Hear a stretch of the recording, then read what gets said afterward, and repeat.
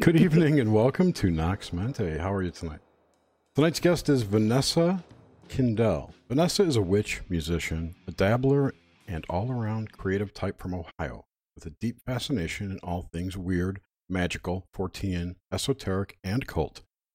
She is Wiccan, but follows her own variant of Wicca, based on the ancient Sumerian, the Kabbalah, and a little bit of the Tao Te Ching, which she is currently writing a book about. Outside of the magical, she is a Linux enthusiast, reader of poetry, loves to hike, and plays board and card games. Vanessa, welcome to the show. Welcome, Vanessa. Hello, thanks for having me. This is great. So I want to just interject here. So Vanessa is on our server, on our Nox Mente server, wins the gold star for posting pretty much everyday dreams, and they're always I'd say in the 90% range of intense, great dreams and fun to read. I read every dream. So for that, she gets a gold star. Just, girl, you have kept the dream room alive.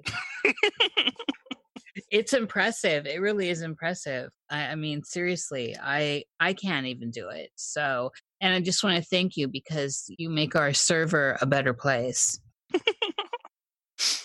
Well, we're starting off with making Vanessa blush. Well, good, excellent. It's the truth, though, and anyone that goes in there can see that. That's for sure. So let's get right into this. You know how it goes. I want to know about your early life. So the stuff that inspired you, the stuff that sticks out. And we'll move from there. The stuff that inspired you or scared you, the stuff that just kind of pops out from the ethers of your memory. Well, should we start with my earliest memory or my earliest dream memory? Let's start with your actual, what you think is a memory. The first memory I remember, and I know it's a real memory because I later found a home video of the thing happening. But the earliest memory I remember was being a baby, not even able to walk, laying on the floor in the living room, and my dad's playing with me, and he has this mechanical dragon toy, and it was battery operated, and it would light, its eyes lit up, and it walked forward, and it like roared as it was walking forward, and he like had it running towards me, and it scared the ever living crap out of me. And so that's my earliest memory, was being scared of a dragon. I was just going to say, what a perfect thing, too. It's a dragon, especially knowing where you end up, being all witchy poo and everything. It's so good. So on that, did you have it? So I like that this was that early. Did you have any fears other than this early memory, like dark fears of the darkness, fears of the wood under the bed? Well, I grew up next to a forest, so I was never really scared of the woods. That was kind of my playground growing up. Mm-hmm. I did have this period of time, I think when I was around preschool age, when I was convinced that there was like a demon in the bedroom that messed with me. And I kept like calling my dad in to like check under the bed and stuff, because I swore up and down that like every time he left the room I could hear breathing coming from under the bed. How did your dad explain that to you? He tried to convince me that I was hearing my own breathing being like reflected off the wall. Oh, that's hilarious. Not having that. Yeah, that's not having that. But of course, every time he came in, it stopped. So what else was he gonna say? You know. It's interesting that you thought it was a demon rather than, like, say, a monster, even though they could be interchangeable, but that language is specific. Yeah, well, I mean, my parents were very, very Protestant, so I was raised with, like, that kind of language surrounding me in my childhood, so. Okay, so you were raised Protestant. For some reason I thought you were in... your bio says Ohio, and for some reason I thought you were in Wisconsin. You know, you look very Never even Wisconsin to been to me. Wisconsin. Oh, that's funny. Yeah, you have that. You just have a Wisconsin look to me. I don't know why that. I have spent so much time there. So that's interesting, though. That in the Protestant experience when you're little, can we talk about that a bit? What about it? Well, I just want to get some of that terminology out. So, Did you like, handle snakes?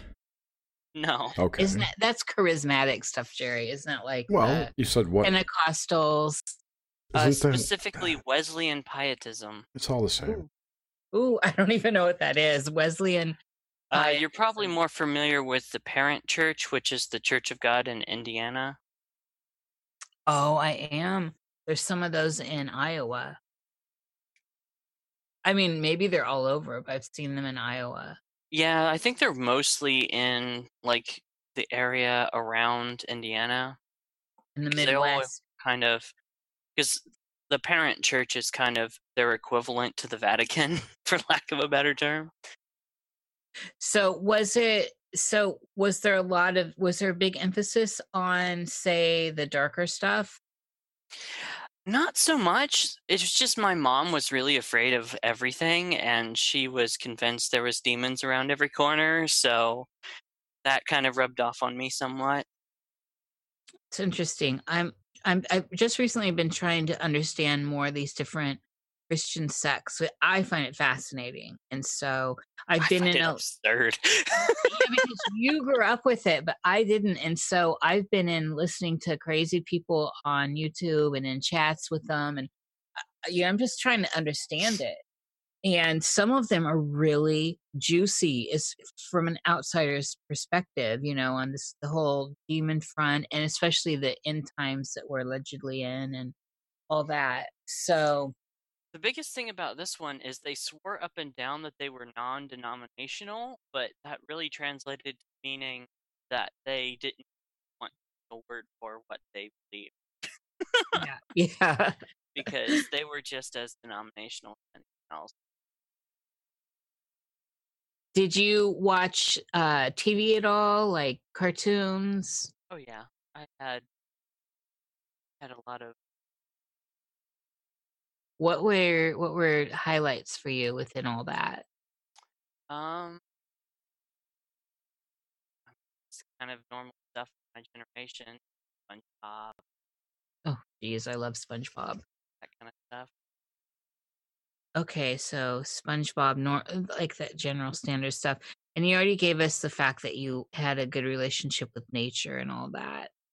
Actually, I have one thing that when I was a young kid, we had Winnie the VHS tape, and there was one that I watched over and over and over, and I think I probably put the tape out, and it was Winnie the Pooh and the Blustery Day, and I loved that one because there was a really weird, trippy dream sequence. He's being like attacked by giant heffalumps and stuff, and I would just watch that one over and over and over to see the weirdness. Yes. The Heffalumps and Woozles scared the shit out of my kids when they were little. I loved it. I watched it over and over and over. There was Of a course Disney. you did. There was a Disney album or some songs that came out around the Haunted Mansion, and one of them was called Grim. Oh, I know what it is. It was an album of all the songs that play inside the Haunted Mansion that my kids had to have, obviously. So there's one song called Grim Grinning Ghost. Grim Grinning Ghost. I forget the words, but it's the guy with the deep voice, that super deep voice, Disney dude. You know who I'm. Anyway, I'm not entirely scared the sure. shit out of my kids. I've only been to Disney twice in my life. You're less mind controlled than the rest of the public. It only takes once, Vanessa. It only takes once. See, my family in Ohio, there are 2 amusement parks here, so we tended to go to those more than anything else. So, like my summers, we always got the Gold Pass at Kings Island, and we would go there like multiple times a year in the summer. Oh, nice. Yeah. And they had their own kind of version of the Haunted Mansion when I was a kid. It was called the Phantom Opera. It's just full of animatronic spook things, and of course, that was like one of my favorite rides. Yeah, of course. Weirdo. I'm that same kind of weirdo. I was always drawn to all that. Okay, so back here, back in the early days, dreams. What do you have from this period? Like the earliest dream you can remember, and then stuff around that early. Earliest dream that I remember was when I was really young, still in a crib, and I would go to bed in the crib, and I remember like having this reoccurring almost nightmare, but not really, not like make you scream, but just make you unnerved kind of thing. And the dream was that I was in a cage suspended over an abyss. Ooh. And yeah, I think it was probably prompted by the fact that I was in a crib. But yeah, I had that one reoccurring as a young kid. And that was really the earliest. I don't really remember any other dreams from that period in my life, but the next earliest dreams I remember is when I started having sleep paralysis. So let's look at this one in the crib, though. So the crib, ha- like I remember, Mike. I remember being 6 months old. Do you think you were around that age? I'm honestly not sure. I just know it was before my sister was born because when I was a really young kid, before my sister was born, there was a bedroom in the in the so there was a hallway, and like all the bedrooms were off the hallway, and the next closest bedroom to my parents' bedroom was essentially the younger kid room, because like I was the firstborn child. So like I would in the dream, like it was prompted by that room. Like I remember it taking place, like I'd be in that room, and then the room would fall away and it would just become the abyss, and the crib would turn into the cage. So I know I was in that room. So I know it was before my sister was born, and she's like 2.5 years younger than me or something. Um, no, 1.5 years. So I must have been like less than 1.5 years old, because after she was born, because that room was already set up for, a baby, they made that her room, and then they moved me down the hall to the next room, and that's where I was for the rest of my childhood until we moved houses. So I know I must have been less than like 1.5, but Okay, where at in that range, I'm not entirely sure. no, that's good. It just establishes how early that was. That's really spooky. So you said it was a reoccurring dream. Mm-hmm. Yeah, I How know I long had it did at that go least a on? few times, because I remember one where my mom had put me to bed, and another one where my grandmother had put me to bed. Okay, right. That's a good way of distinguishing. And do you think it was all in that same time period, or did it stretch out for year? I'm not sure. I don't remember. I just Okay. remember the visuals. Like that was what stuck out in my mind. Yeah, that's great that you remember it that far back, and that it's that gothic. you know, excellent. Oh, and what sign are you? I am a Cancer. I love you, cancers. I love cancer so much. Tropical Cancer, sidereal Gemini. Yep, I am tropical Taurus, sidereal Aries, sidereal Gemini. And my tropical rising is Gemini. What's your rising? I'm not sure. Okay, well that's good. That's more than most people actually know. They don't I usually know have this. the chart here. I just have to pull it up on my phone. For me, the sidereal stuff's where it's at. Truly. Yeah, honestly, yeah. It seems to resonate with me more than the tropical. And well, it's also where, a lot of old school predictive astrology is seated. It's in that sidereal stuff. So juicy.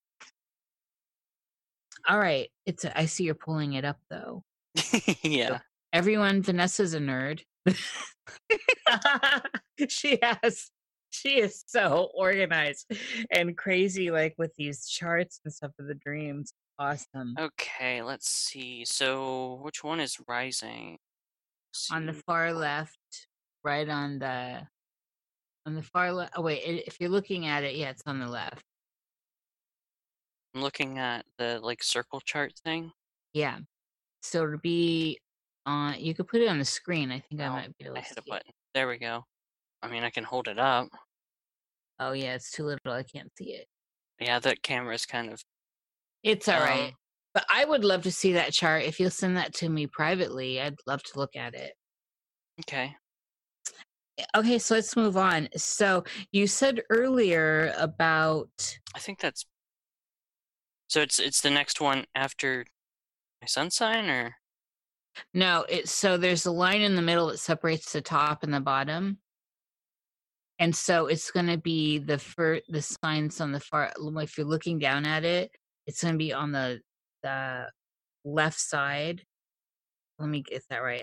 My left and right looking down, it's going to be on the left side, and it's going to be the dividing houses right there from I, the s- I see 12th. the houses. Yeah, 1, 2, 3, 4, 5, 6, 7. So between the 12th and the first house, there's this. It'll say AS, and in the little chart under it, it'll say that too.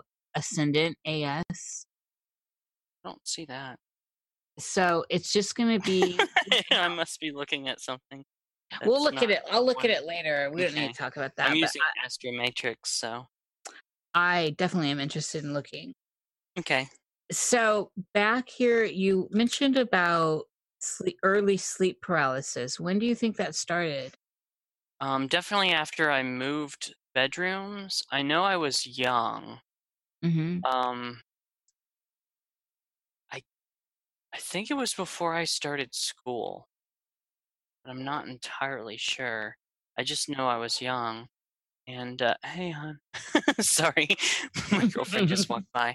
Um, I'm not exactly sure how old I was, but I know I was definitely young, and it was after that I moved bedrooms. So, and then will you walk us through some of the experiences you had with sleep paralysis at this age? It was pretty much always the same thing. Excuse me. And I had it multiple times. I know I had it like it was like it was such a problem that my parents ended up like talking to the doctor about that, which scared me. Oh But my. it scared me more than the sleep paralysis did. But it was always there was just a shadow being in the corner of the room just staring at me, and I couldn't move, and I would try to open my mouth to scream, and I couldn't even like I could barely get out more than just like Yes. Yes. Pretty classic.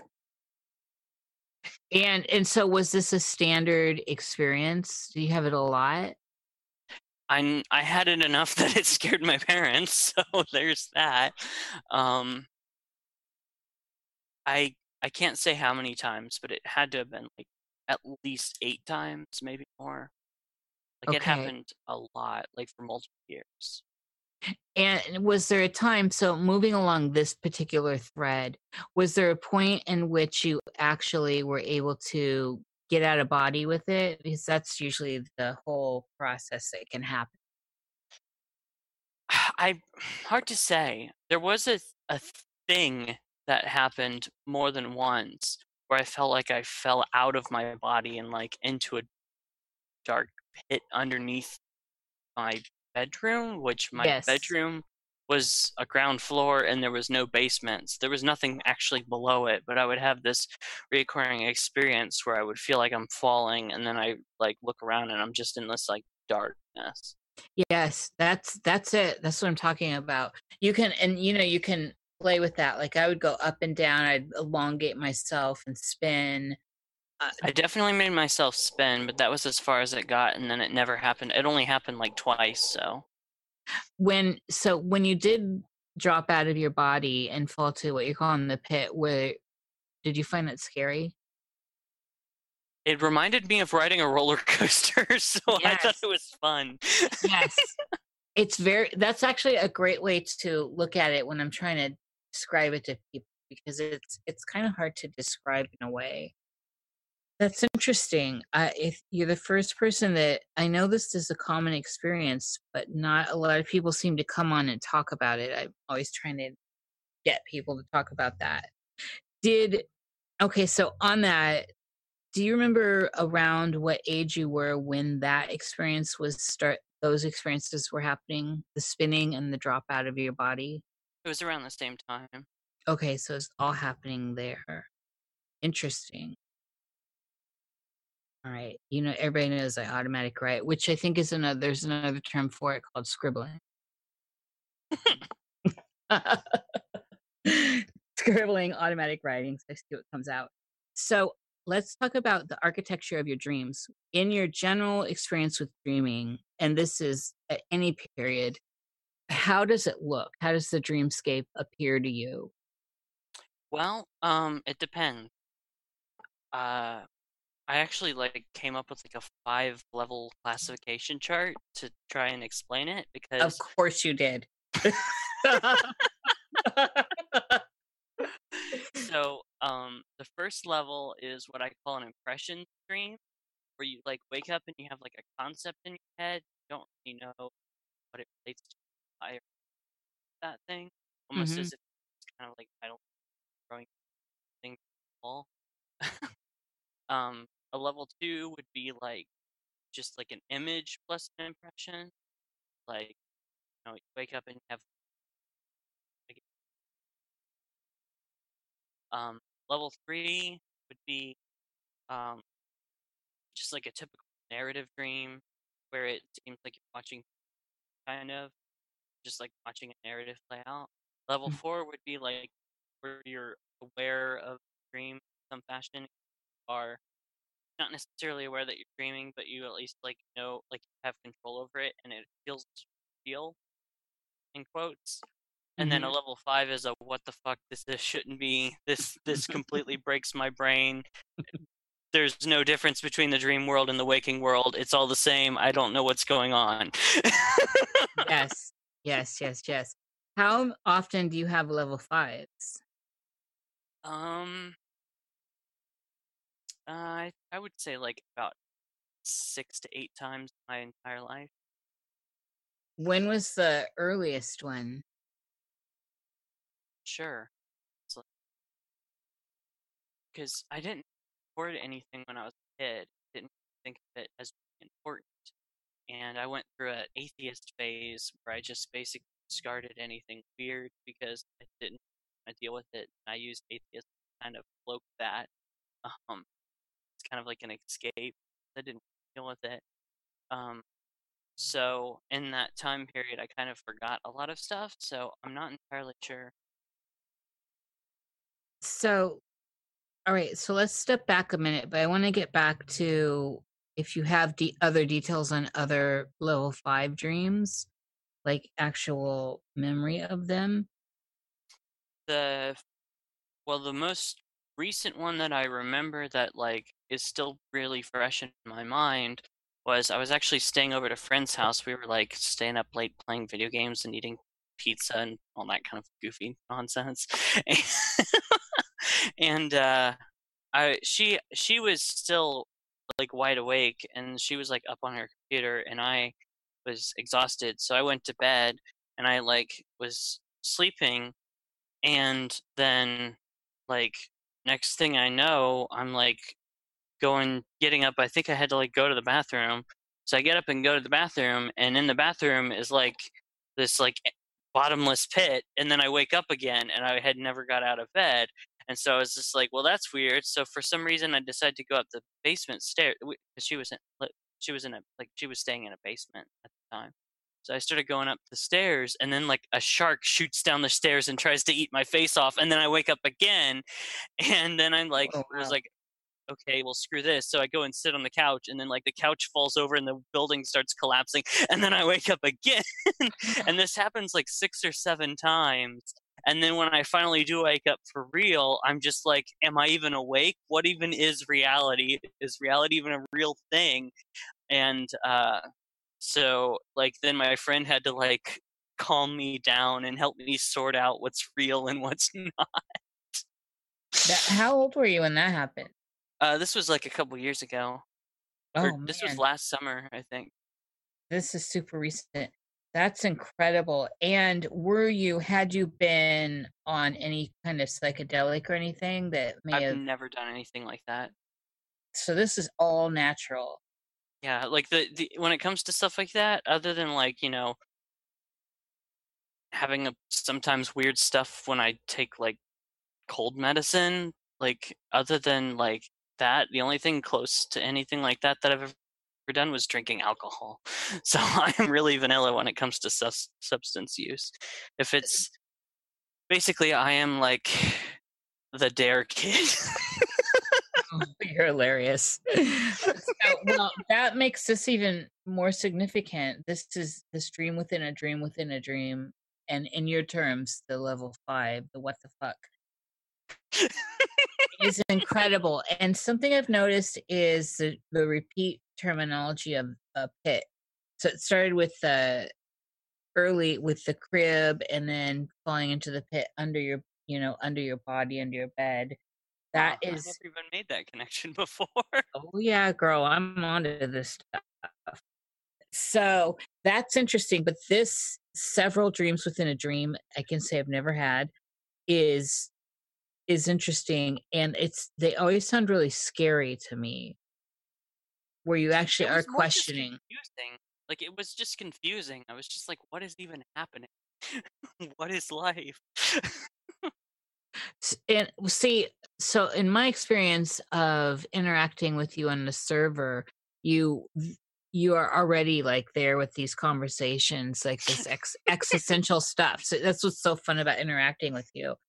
Uh, so were you questioning those kinds of things this I was last already into the occult by that point, so yeah. yeah, let's get a timeline for that. When did you start getting into all this alternatives from your lives, coming up Protestant into, which is, all the alternative stuff, which would be this occult stuff?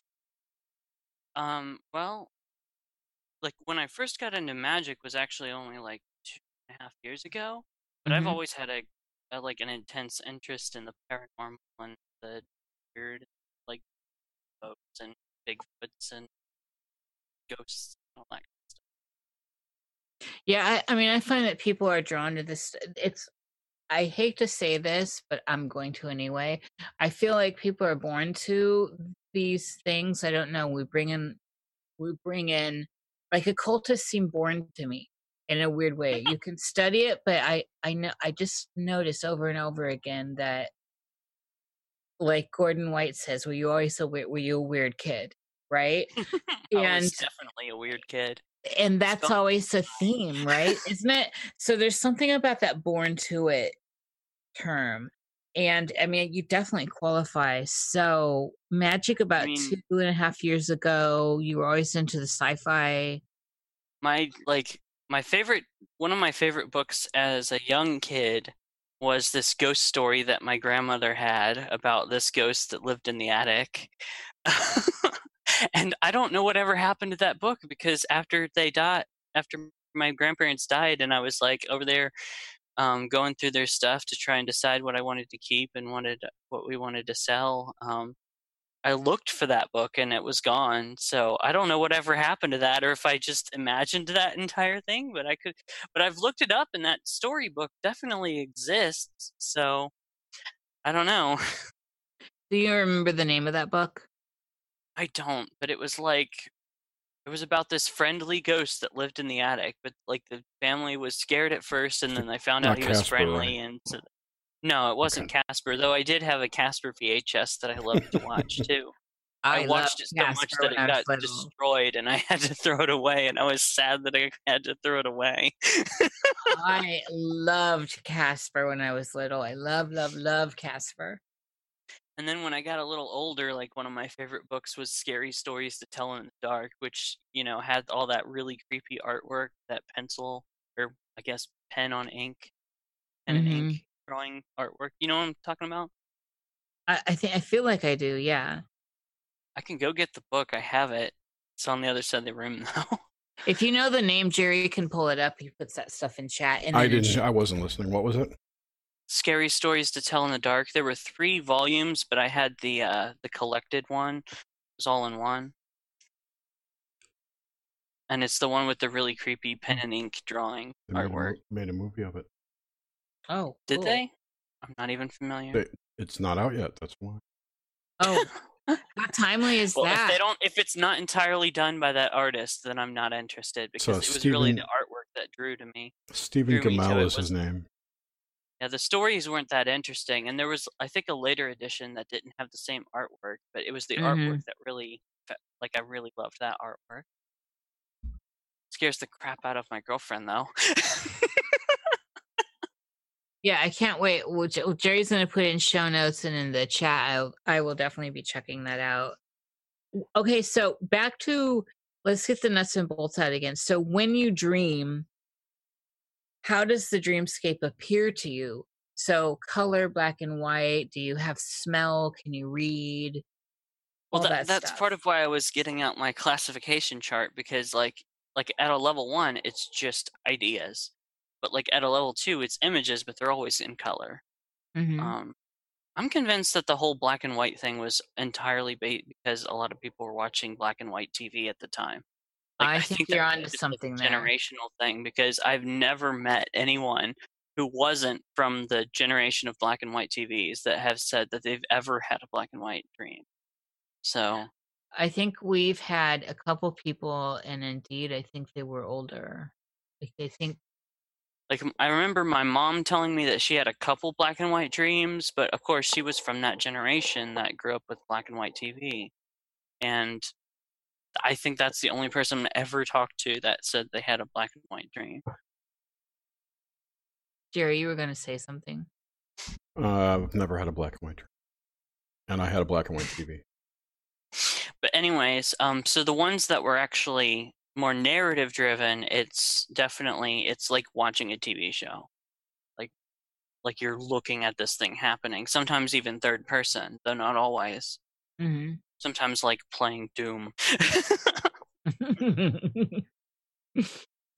But then like at a level 4 where I'm in some sort of control, even if I'm not necessarily lucid in the technical sense, like in the ones where I'm like, I feel like I'm driving the story in some way, those seem to have a reoccurring landscape, right. a consistent landscape. I don't always know where at in that landscape, but like I seem to have like a separate set of memories in that landscape, and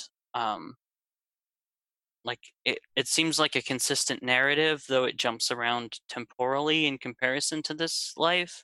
So like sometimes I'll be in the dreamscape in that world and I'll be a kid, sometimes I'll be an adult, sometimes I'll be even older than I am. It kind of jumps around. And at this level, do you have like a place that is home, or that you return to, that's like you live there?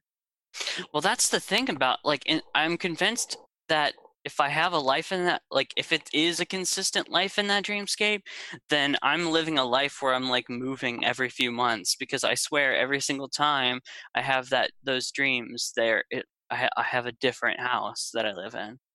But see, so I do too, but the house the house looks different. It's constantly different. And sometimes it's an apartment, sometimes it's like a warehouse. It just shifts, but it's always mine. And so when I'm in it, I notice that it's different, but it doesn't necessarily have this vibe like I've moved. It's somehow the dreamscape has changed around my idea of it. It's like there's I've definitely I've had dreams where I actually was in the process of moving. Okay. Well, that would answer that. It's almost like yeah. In fact, one of them recently was. I'm sorry. It's almost like the house is vaguely familiar, or the place. Yes. And it's like almost your house, but I mean, that's how I dream too. So that's pretty weird. Well, in mine, like I've had ones where I was just recently moved, and like I had one where I was in a cabin and I just recently moved because there was like boxes everywhere, and I was like thinking that I was like, oh, I have to settle into this new place. And then I had one somewhat recently of I was younger in it and still living with my dad and my sister, and we had moved to a haunted house that was haunted by the ghosts of my grandparents. So, we want to hear about that. Well, let me do a quick search and see if I can find it in my spreadsheet, and I can just read it to you. This is what I'm talking about. Vanessa is set up. So, also, these are grandparents that you remember in your life, correct? Yeah, some of them, and some of them I just know because I have my dream journal. So you didn't know them in life? Do what? I'm sorry. In I think so I was reading the screen and trying to talk at the same time, and I think I got mixed up. so these grandparents you're talking about with their house that's Oh, haunted, no, yeah, no, it's definitely my real grandparents. but and Sorry. do you remember them? Like you had a relationship with them? Oh, yeah, definitely. Actually, the grandmother that read me that ghost story growing up was the one that was in the dream. I just realized how weird that is. Some reason, and everything seemed normal. Then we went into bed, and my sister was scared, so she insisted on sleeping in the same room that I was in, and was carrying a flashlight, which was a blue flashlight. In the night, all of a sudden, we were woken up by a door sound. In the room we were in, the closet door had opened, only it opened to a small set of stairs down into a strange basement hallway, where we got up and looked in it with the flashlight. Another door in the hallway opened. Then we had the idea of looking at the room with the video camera connected to the TV. At first, the picture seemed normal. Then, for a few moments, it seemed as if the recording of my late grandparents in the same room at the same spot we were pointing the camera at, but all the lights were on, and my grandma was standing there doing the ironing, and my grandpa was sat in a big chair which wasn't in the room anymore. Then, as quickly as it appeared, it went away, and the door shut in the basement hallway, startling us. I shut the door. Oh, the door at the end of the hallway shut, startling us. Then I shut the door going into this basement, and said to my sister that I expect this kind of thing to be a normal occurrence in this haunted house. Then I had another dream where I was watching a documentary about oh gosh, okay, I'm not going to read that part. So, all right. It's unrelated. So when you tell this dream from writing it down, and I do commend you in how good you are at recording these, does it spark the memory of the dream? Are you able to recall Yeah, it? definitely. I can picture the room, I can picture the hallway, I can picture the video. I So can this picture the house, weirdness of the video because it looked like they were staring right at us through the screen. what was the mood? Creepy. But Even though also a it bit like of like intrigue, like Mhm. curiosity, I guess. When you see your grandparents in it, though, it sounds like you love them. Yeah, we had a bit of a uh definitely I was close to them when I was younger. But as I got older and I started getting more and more weird, it tended to put a rift between us, and so like I didn't the last few years before they died, I had not even visited them, and like except at the well, like my grandmother, like I had not even visited her since my grandpa had died because it was like that uncomfortable. So, So when you encountered them in the dream, was there any kind of emotional stuff attached to it? Was this the a first time lot, yeah, definitely a lot. what was that mood like?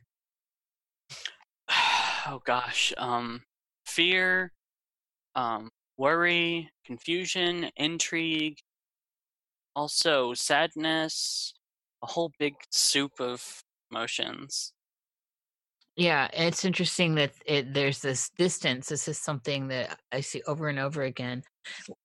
So with this, before either of them died, did you have any premonition of them dying? Or were they having long drawn out deaths, or did you dream of it? Did it come to you in a dream, or was it just totally a surprise? It wasn't a surprise because, for one thing, they were both in pretty poor health by that point. But another thing is, after my mom died, like you could tell they had kind of lost the will to live. So, like at that point, like every time I saw them, it was like they were in just more and more poorer health. And when it happened, like my grandpa, like he had had heart problems and back problems for years and years and years. And so like when he finally died, it was not exactly a surprise. And Mhm. then my grandmother, she had like her spine had pretty much collapsed from arthritis and whatever that other bone thing is that like she had like Osteoporosis? that one. Yeah. She had his spine had pretty much collapsed. So like when she died from having fallen and basically never recovered. Did So so it did wasn't you exactly a surprise. It was kind of a, well, we saw this coming. It was kind of an inevitability coming. Like did you have any dream experiences when they died? Like, did they show up? Did you have a premonition right around the time they actually passed? I don't remember anything specific with them. I just kind of I knew it was about time for that to happen. It was just kind of a matter of time kind of thing. Okay. What about, and so you have one sibling, your sister? Yes. Though speaking of that, my dad's side of the family, when my grandpa died recently, I had in the summer ahead of time predicted within a month his actual date of death. Oh, wow. How did you get to that date? Tarot. Oh, I love this. I And you were, had and done it my was tarot for like what was coming up for the next like 6 months, and there was like the death card, and then followed by like a card that was like related to like mourning, and it was just like, oh, hello. So like I wrote it down, and I remember the day he died, I went and deleted the prediction because I didn't want to like turn his death into like me like gloating at my tarot or whatever. So yeah. But still, I that's really, any record of it. So, but I definitely did predict when my grandpa was going to die within a month. I think I had said he was going to die like the next month after when he did, or something. did what deck was that? What deck do you use, by the way? Thoth. Yeah, I think I remember you talking about that in the I have server. quite a few decks, but that's the one I use most often. It's so intuitive and visceral and full of imagery, and I feel like Crowley definitely got it right. Yeah, and at this point, it really is a classic. It almost surpasses the Rider-Waite-Smith deck, which was the classic. Could never get that one to play nice for me. It felt like something was off. The only one that has come close to me for how intuitive the Thoth is the Golden Dawn Tarot. Yeah, That's that's a like a great deck close too. second. Yeah. I really love my go-to every day for every day is the alchemical deck. It's my favorite, I've favorite, not used that favorite. one. I I just love picked it. up the Demon Tarot yesterday. I don't even know about it, so I need to know about that. What Jerry will get on that, I'm sure. Okay, so can we come back here and talk about your mother for a minute? You gave us some, she passed, so you're in the dead parent club. Yeah, that sucked. I'm with you. My mom was the person I love the most on this planet. It's for people that love, some people just don't have close relationships, but for those of us that do, this is Oh devastating. yeah, my mom, like anytime I felt any kind of emotion, I was always calling her. So Yeah. Yeah, I'm when she sorry. I'm passed, sorry about that. it was like somebody had taken, like, ripped out all my intestines and threw them down the hallway or something. Like Yes, I hear you. it was awful. How long Honestly, ago? I still haven't quite recovered. Like I'm still having I'll have days where I just get really depressed and start crying about it still. Oh, darling. How long's it been? It's been about 4 years. Oh, it's still early. It's And of course, in true universe laughing at me form, she died April 1st. oh my God, it's my grandma's birthday too. That's terrible. Did you have a dream? Was there any dreams around that time for you with her passing? That was I had I don't know. I've kind of blocked that period of time from my memory for the most part, Mm-hmm. and that was during a time period where I had stopped recording my dreams. So I I can't really answer that. Okay. Yeah. I just want to know, have you dreamt of her since then though? Oh yeah, multiple times. What was the first time you can recall? What was that dream?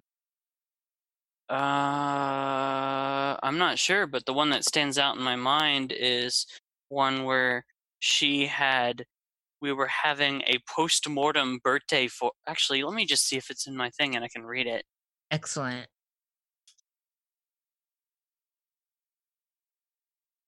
Is this the one?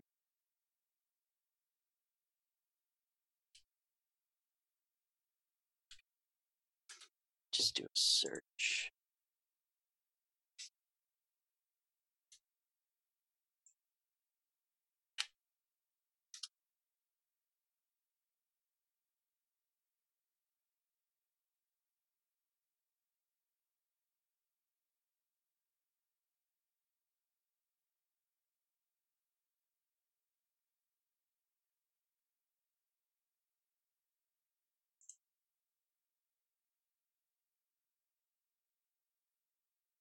Bum bum bum bum bum bum bum. I wish there was a better way to search. There is. You need to put tags on all your photos or whatever. Your file. It's a spreadsheet. Do a Like I'm searching for keywords, but I'm trying to remember. grep. What is that? General regular expression processor. It's a Linux utility. It will search for strings within files and whatnot over all your. I'm using LibreOffice. Oh well, that's your problem. I'm kidding. I'm kidding. That's what I used to. This looks right. Hold on. I think I might have just. Yay for that. We don't mind a little pause. Jerry, we should learn doo-wop together for these moments. Barbershop Quartet. Yes. The thing is, I go low too. We both go low. I can sing falsetto. Oh, can you? Oh, what a night. Late I can't sing that loud anymore. I don't know the words. Well, That this hot- isn't the one I was looking for, but it's certainly an interesting one, so let me read this instead. All right, give it to us. I dreamed we were moving from the old house, and I was riding my old red bike down the hill, but one of the pegs was missing. When I got a text from my dad wanting to know if I wanted to see a teddy bear he had found in the stuff. What? Oh, found in the stuff that was named Fluffy. I said yes and rode my bike home. The house was a mess from moving. A couple people were there sitting on the couch, apparently taking a break from helping with the move. My dad's friend told me to text my dad and ask him if he got the message with the picture of the silver bear. I tried to text, but my phone stopped working. Then I started looking for my dad or for the bear, only to find my mom in the hallway, freaking out because the bedroom kept getting put back when she left it.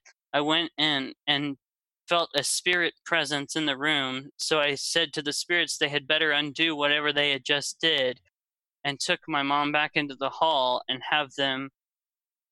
give them time to do it. They didn't, so I went back in the room and started doing a banishing incantation, punctuated by hitting the bed with my right hand. Then I woke up. Oh, wow. That's powerful. So, and you remember this dream, right? I remember parts of it.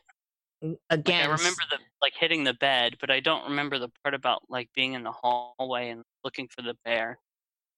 what was the general mood for you, having your mom in it and all this? And then, of course, Um, going back in and doing and that. this one, it was, like, normalized, like she had never died. Okay. I was Yeah. really mad at the spirits. So, in general, what is your relationship like with your mom now through the dream portal? Um, she shows up here and there, and it's usually weird stuff happening, but, like, it's hard to really get a read on it, almost as if she's just kinda watching me. That sounds weird when I say it, but Is there a sense that time's moving on with both of you, or is there, like, what's the sense of movement? I mean, clearly it's been 4 years or so, and do you get emotional when you see her in dreams still? well, the thing is, most of the time when she shows up in dreams, it's, like, as if she had never died. Mm-hmm. Well, It's kind of hard to because explain. The yeah. one I was trying to find, I'll just describe what I remember of it. We were at the old house that I had grown up in, Mm-hmm. and which, by the way, when I have dreams where relatives are involved, it's always like an alternate reality version of this world. So there's like the separate one where I'm like a different me in a different reality, and then there's the ones where I dream about stuff that actually happened. Okay. Um, but like an alternate reality version of it. And so like in this one, I was at the old house, that like my childhood home, and there was like some sort of party going on that my parents were throwing, which was kind of a normal thing to have happen at that place. And I went into the other room to see my mom, and she was there, but she had a box over her head with like um like clear plastic over it so she could see out. Mm-hmm. And it said on it, it had like a warning message on it that says, "Do not remove. This keeps the disease of death from getting out." Oh my God. Wow. And like I remember seeing her, and then I just woke up crying. Like that's all I remember. I know there was more to that dream, which is why I was trying to find it, but like that imagery is just like burned into my mind of like the box that said, "Do not remove. This keeps the disease of death from getting out." That should be a painting, by the way. That image is so intense that it really would be an amazing painting. I should So, draw it. I think you should. I'm not very good at painting, but I've definitely have an art book where I do drawings. Yeah, I know you've posted. Good, but have I? Yes, I don't yes, even you have. remember. And everyone always says that about their stuff. They either say I'm not good or they overboast, and it's like we can all do this. So that that's intriguing to me. Is so what's not so unusual for me is that there's a barrier. What's unusual is that there was that note and it was just over her head. And you woke up crying. How long after she had passed do you think that dream happened? I'm not sure. That's why I was trying to find the dream entry. I have a really, really garbage sense of time. I did My too. sense of time is practically non-existent. I almost feel like it's nerve of me to ask about timelines of people because I don't even know when my birthday is. Usually other I people. wear this on a near constant basis, my smartwatch, because I use Google Calendar to keep my life from falling into a complete bunch of nonsense. Ooh, girl, all hail the AI. It's a and joke. It's a current joke, the AI. I use a sleep app, which is part of why I have such an extensive dream record. Is like my app is set so it will not stop the alarm until I enter my dream. When you first logged into the server, we did a lot of chit chat back and forth on that app because you were posting directly from it and how it monitored this stuff. and I'm deeply fascinated by it, and I'm also in a way kind of repelled by it too, because I just don't know what I trust. But looking at it through the lens of you posting and seeing the results you get and the actual clarity of detail is astonishing. It really is. I mean, it makes, especially for someone who's really serious about dreams, it's, at some point I wonder, will I cave and do that? So, Well, it's simply this. If I didn't have this app, I would not be recording anything or I'd be recording after I've been already through half my day, because in the morning I am like a zombie. And unless I have something to force me to do something, I'm not going to do it. And a lot of times I forget to even do basic things when I'm getting ready in the morning because I'm just not awake until I've had my coffee. So, right. yeah, this app is 100% the reason why I have anything. And that is, that's saying a lot, especially since I see the results of it, which are astonishing. So, this experience, so you have the mom and you have the grandparents. Do you experience other people that have passed in the dreamscape that you know? Yeah, actually, my grandparents, part of what made that one dream with the haunted house so creepy is because that was the second time they had shown up in a dream, um, and around that same time frame. There was another dream. I'm not even going to try to search for it. Well, actually, the search term should be pretty easy. Hold on, because I don't think I've dreamed about that subject. Okay, yep, here we go. Um, Yep, okay. Dreamed I had joined the OTO and began initiating into Thelema. Was staying at my parents' place for some reason. My grandparents on my mom's side were staying there too for whatever reason. I knew they and my mom were already dead in the dream, but they were alive in the dream nonetheless. At some point, my mom got really nosy and started getting into my Thelema stuff. She wouldn't leave me alone about the fact that the Liber Alvel Legis isn't a Christian document, and I kept trying to explain that I hadn't been Christian in years, but then my grandparents and father got involved, so I slipped away and spent the night in a hotel that looked like it had been recently renovated. Somehow my parents got into that place too and wasn't bothering me, but were bothering everyone on that level. Luckily, the man next door was also thelemic and got really annoyed and just kicked them out for causing a ruckus. The hotel smelled strong of candle smell. I tried to sleep through the night at the hotel but couldn't sleep and ended up astral projecting in the dream instead. The man Oh, turned out to be a thelemic priest and he helped me with the karmic mess my family had left behind. oh my, that's intense. So I love the idea of you're in the dream and you astral project out within the dream. And This met is him yes, and doing the that same from the, the the hotel next door. which is remarkable. And then you talk about karmic stuff and the residue. So on that note, what are your thoughts on how that all plays into this existence we're having? Do you have a Oh, I sense? definitely think that's a thing, but I don't think it's a moralistic thing in the way that most people think of it. I think it's more to do with like cause and effect and relationships with people and their spirits, even across lifetimes. Could you elaborate on that a little more? Well, I don't think it's like, a list of good things and bad things and you have to like make up for it or whether. I think that kind of like moralism is mostly a projection from the Zoroastrian current Yes. and Yes. not really something inherent in the universe because I've never really experienced the universe in that way. I feel like that's something we project onto it to try and like make more sense of it than is really there.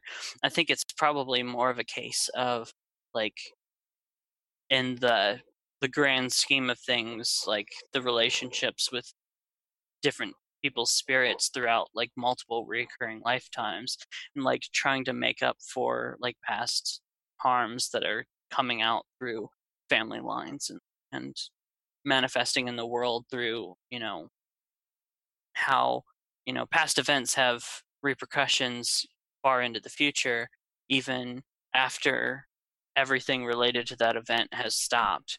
So like, That's like a retro causality type of thing, right? Yeah, like for example, the Romans haven't been occupying Celtic lands for a long time, but yet their influence and the damage that they did during that time is clearly still affecting Europe, because I mean, Europe is essentially obsessed with the Roman Empire, even into this day.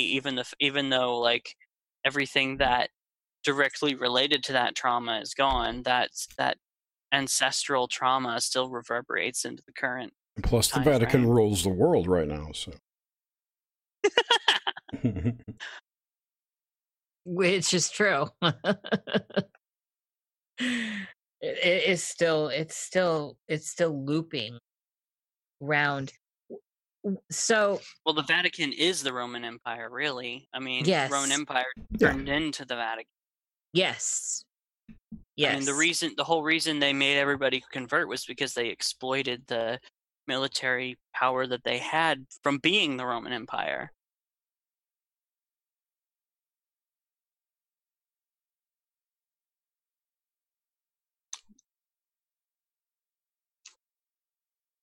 Oh shit, I was muted. What the hell?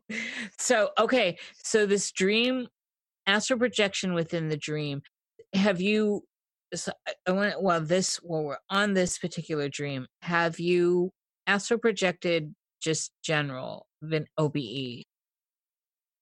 No, except for those things that I described about like falling into the abyss. I'm convinced that was probably a form of astral projection, but right, no, that like nothing. I have tried like crazy, and it just does not want to happen. So when you get actually lucid, where you're awake, and I can't remember what level that is. That's level 4.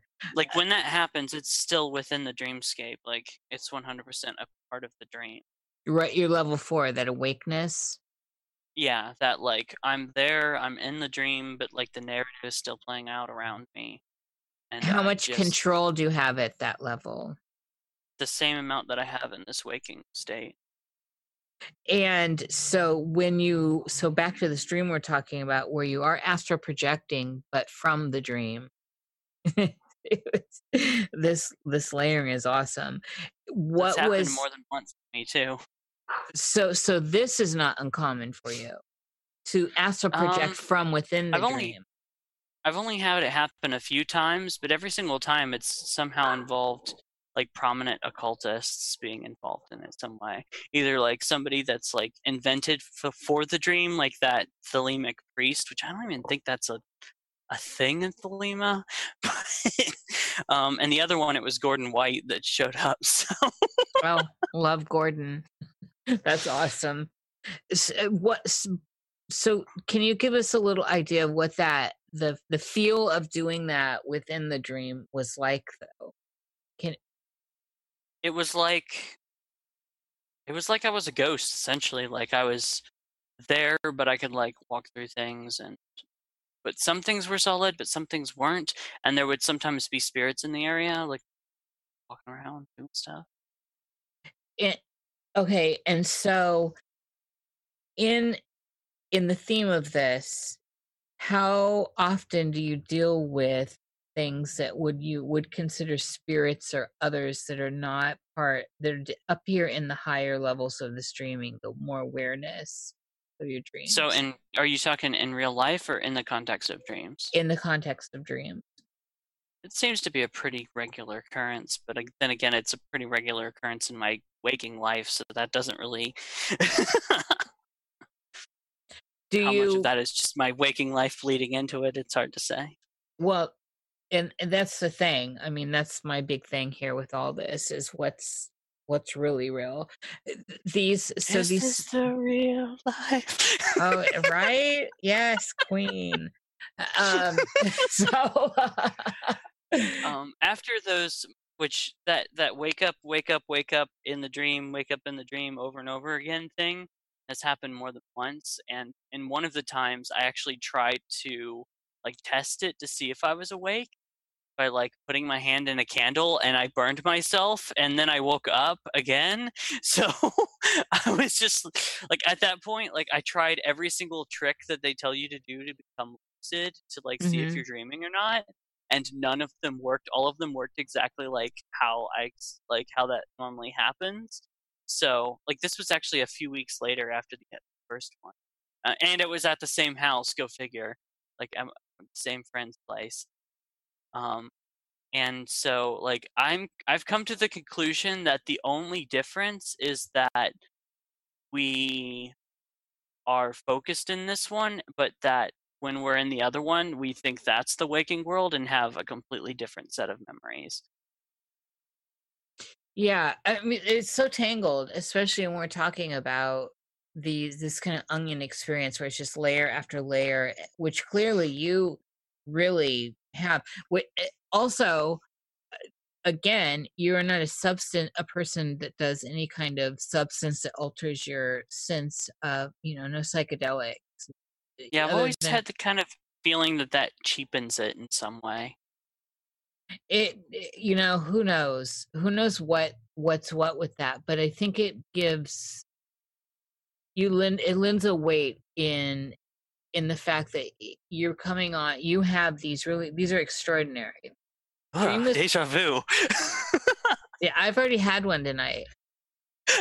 So these I just dreams had within my third. dreams within dreams with you, and the fact that you are very vanilla, as you said, it gives it a certain gravity, is what I want to say, Vanessa, that makes it's easier to pin a little more importance on it, I suppose. Uh, so with this, I don't know, since you just said the deja vu, how do you think deja vu is tying into this whole narrative of life and dreaming within dreams and Well, all I that's don't. going on? Well, I know I just said it, but actually, I don't think deja vu is a thing. I think it's all deja vu. Right. Not a lot of people are familiar with that, right? Because multiple times I've had deja vu and then looked back through my dream database and was like, oh, I dreamed that. I just forgot that I had dreamed that. Absolutely. Mine are almost 100% that as well. So, And so I've come like it's such a consistent thing that I've become convinced that there's no such thing as deja vu. It's all deja vu. how do you think that plays into all this, though?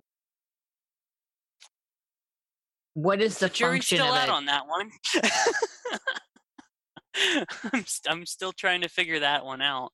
I have no idea because it's always like the most mundane, silly nonsense that seems to be the thing. Like I'll dream of watching a film and then I'll watch the film and then I'll go back and realize, oh, I dreamed watching, this part of this film. Like why is that? And it's like the most mundane scene or whatever. Or it'll be like just walking down a hallway and turning left and like what? Yeah, What? yeah. How is that in any way important? But They're like almost always mundane, but I think because there's a sense of recurrence and maybe the Nietzschean sense, there's something super significant about it. I haven't actually read Nietzsche. Ooh, I suggest it. So, all His right. hostility has always put me off. I think it's for me because I just like to dive into a lot of different stuff. I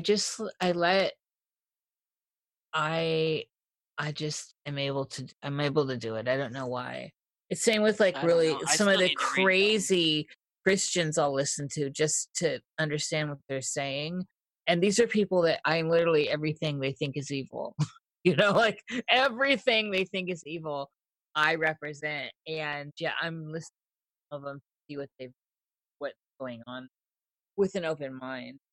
So it's just how I am. Anyway, so the deja reve, the deja experience in life within life, within death.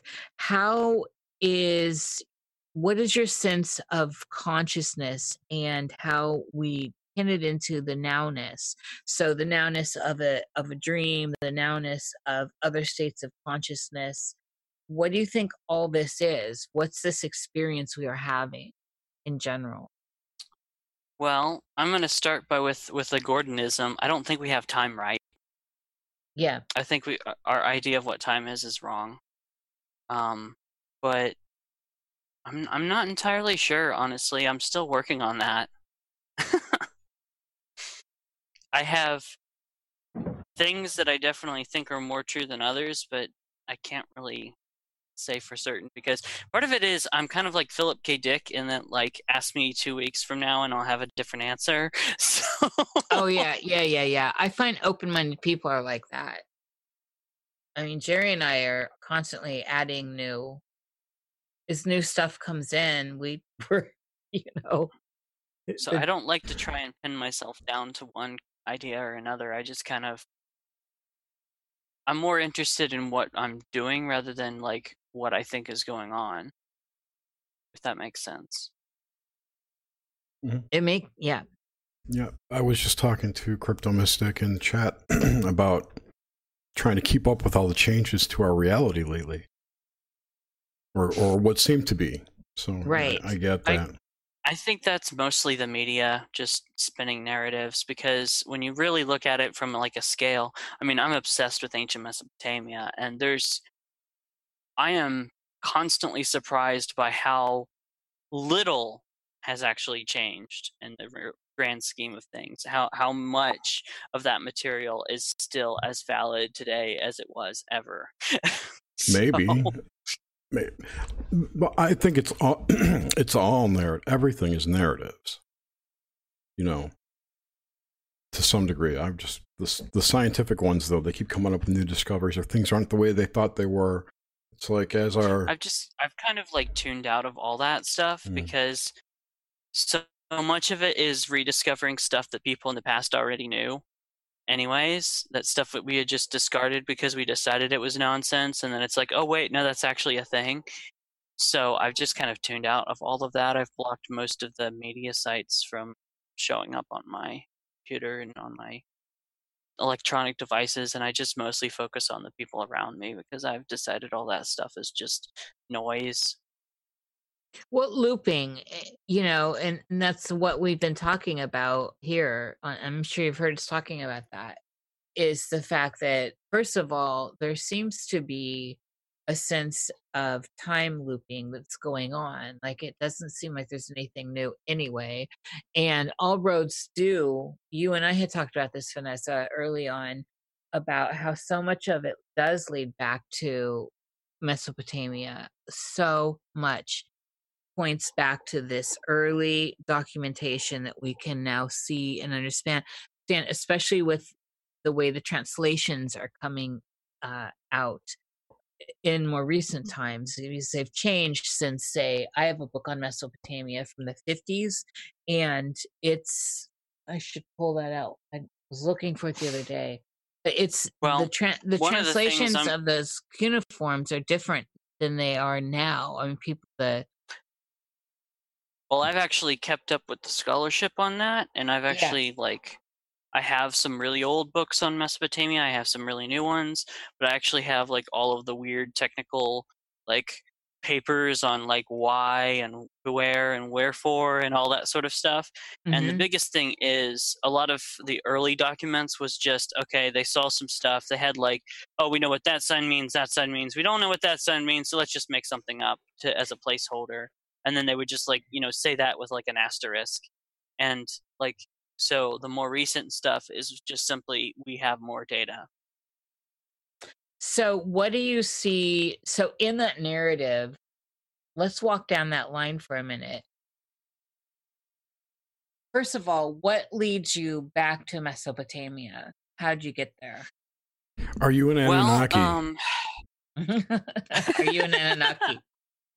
Well, first of all, let's correct your pronunciation. It's Anuna Kai, because it's Jerry, you Anu, just got checked. the god of the sky. I And don't then- believe they're real, so it doesn't matter. Nuna. Anu is the god of the sky, then Yes. Nuna, and then Kai, the goddess of the earth. So it's like actually the princely offspring of An and Kai. So Talk about Apophis, if you know anything. is that the snake thing that goes around the egg? I only tangentially familiar through Crowley. I'll have to I look don't in know those. very much. I didn't know that the Crowley talked about Apophis. Yeah, I think he talks about it in the Book of Lies a little bit. I wanted also to add, you were talking about the Inception type dreams within dreams thing. I had heard someone else today, I think it was Lisa Harrison, talking about people in her groups have recently been having a lot of those. Like it's trending up, the number of them. I don't know if that means anything to you. Well, mine specifically was like perfectly timed with my magic work at the time. Mm. Because I was specifically working with Namu, which is the Sumerian name for Tiamat. Mm-hmm. That was my like, nickname when I was a teenager. Namu? Namu? Namu. Interesting. It's Nammu. I only had one M. But still, I mean, I know, it's just- that's weird. it's a weird sync there. Anyways, so at that time, like I had got really, really into the Book of Lies, and I got really into the concept of non-existence and nothingness. And that kind of happened around the same time, and it was actually leading up to my big crazy Tiamat experience.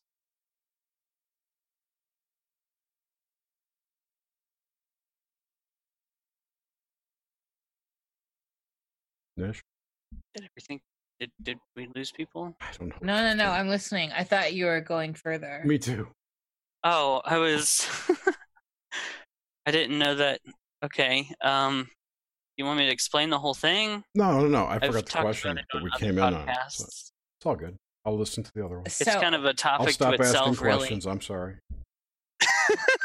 no, it all ties together here. So back into what's going on now.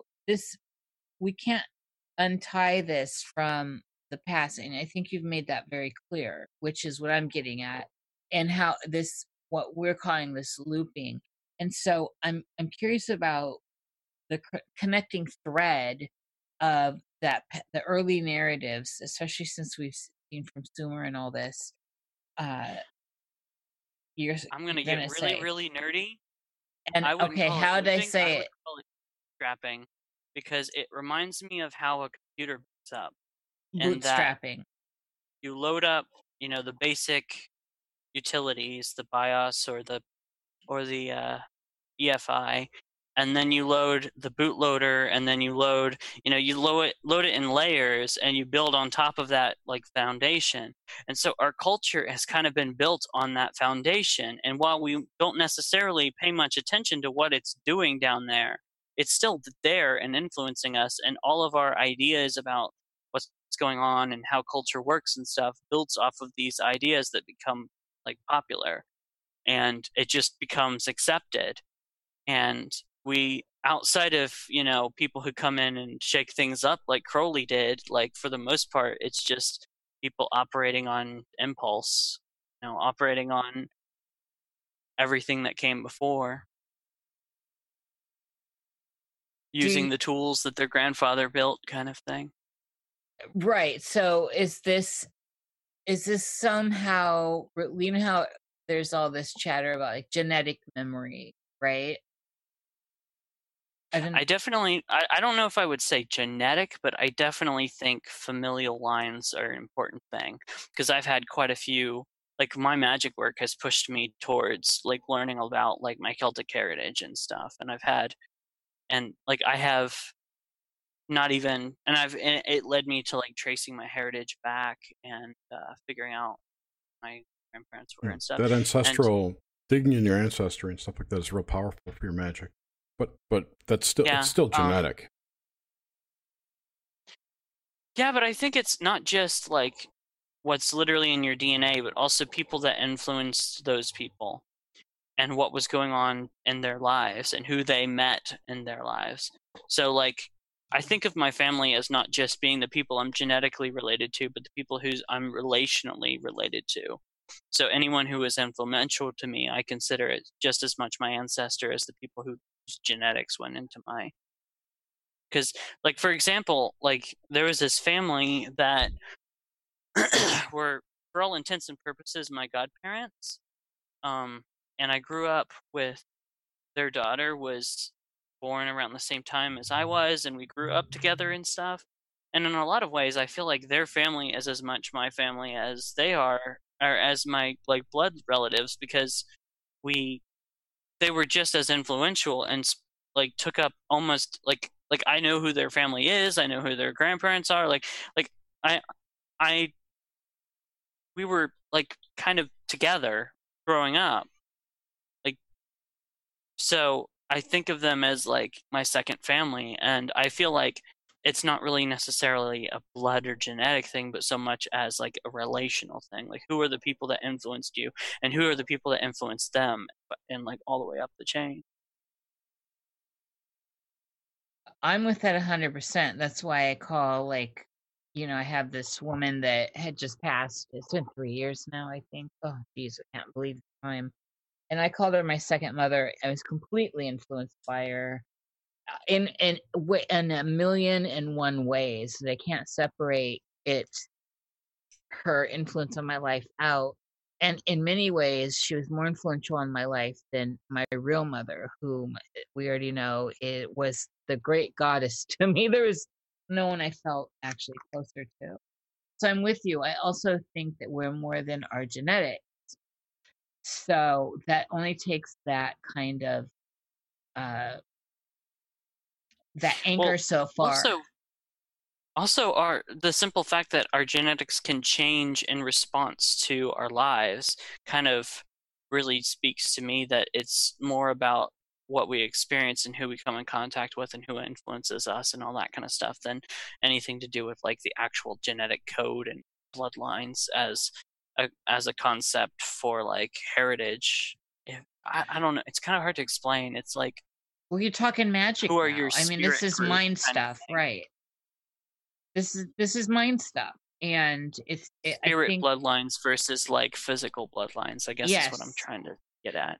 absolutely. Of course, you speak like a magician, and that's seriously. So, all right.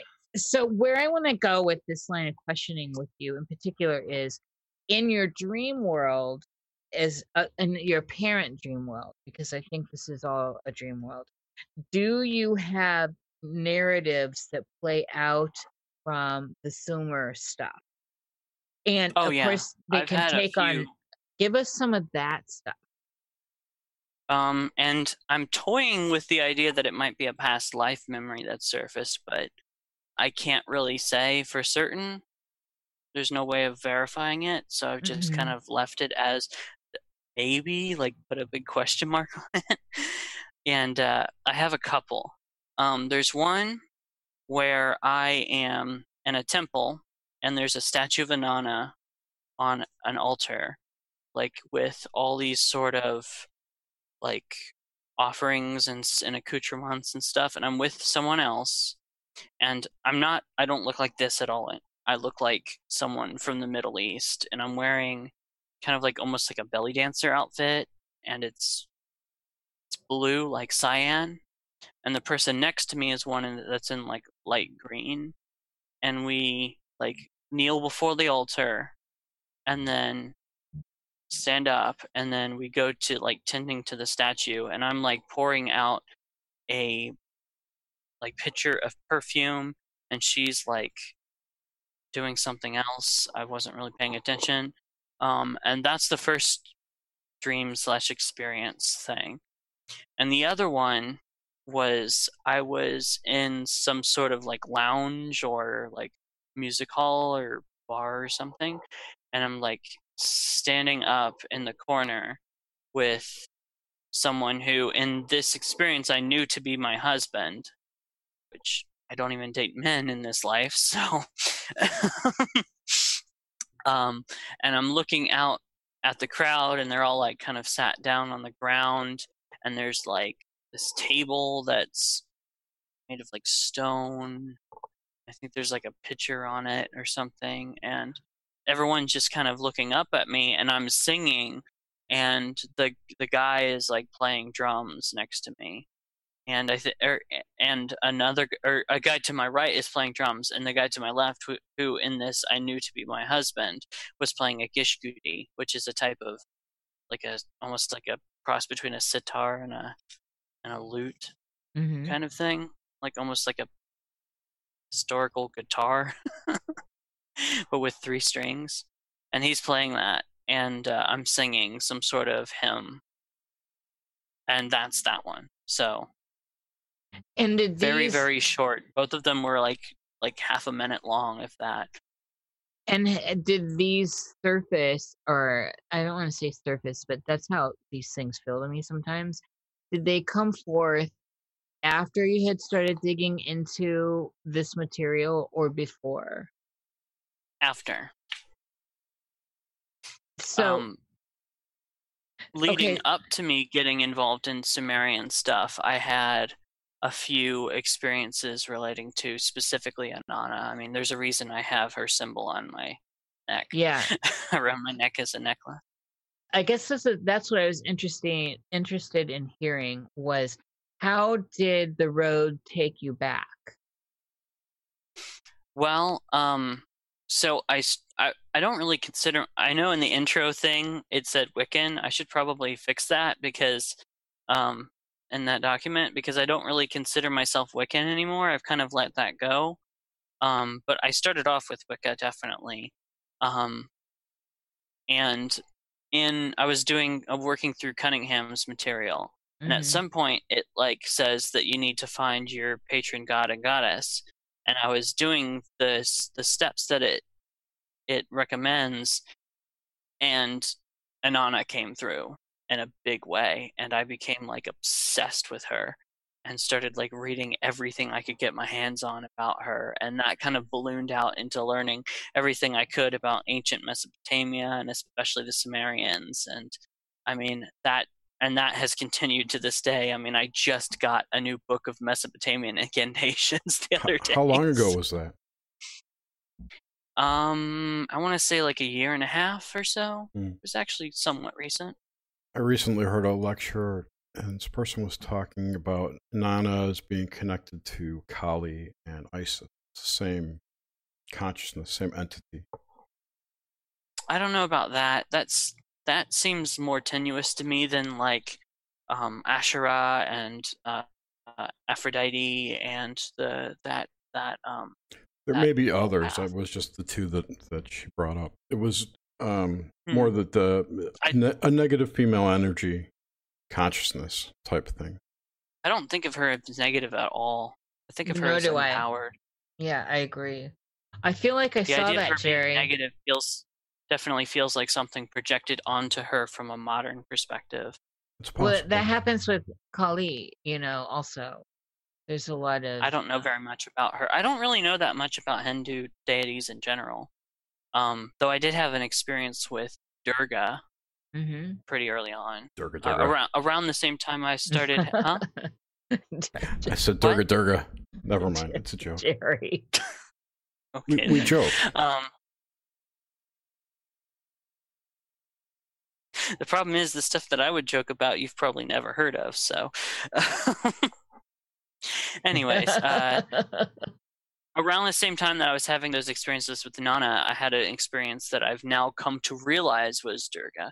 I originally thought she was Inanna, because she came through in a way that made me think she was Inanna, and she had a simple message for me, which was just simply live your Thelema. Huh. That's interesting. Which is where I started getting interested in Thelema, because I was not that interested before that. So in the dreamscape as you have it now, which I see and read pretty much daily, how do you parse through how do I want to ask this question? Uh, hmm, I'm actually at a loss for how I can see what I want to ask, and I can't parse through the words. So it's relating back to the Mesopotamian stuff.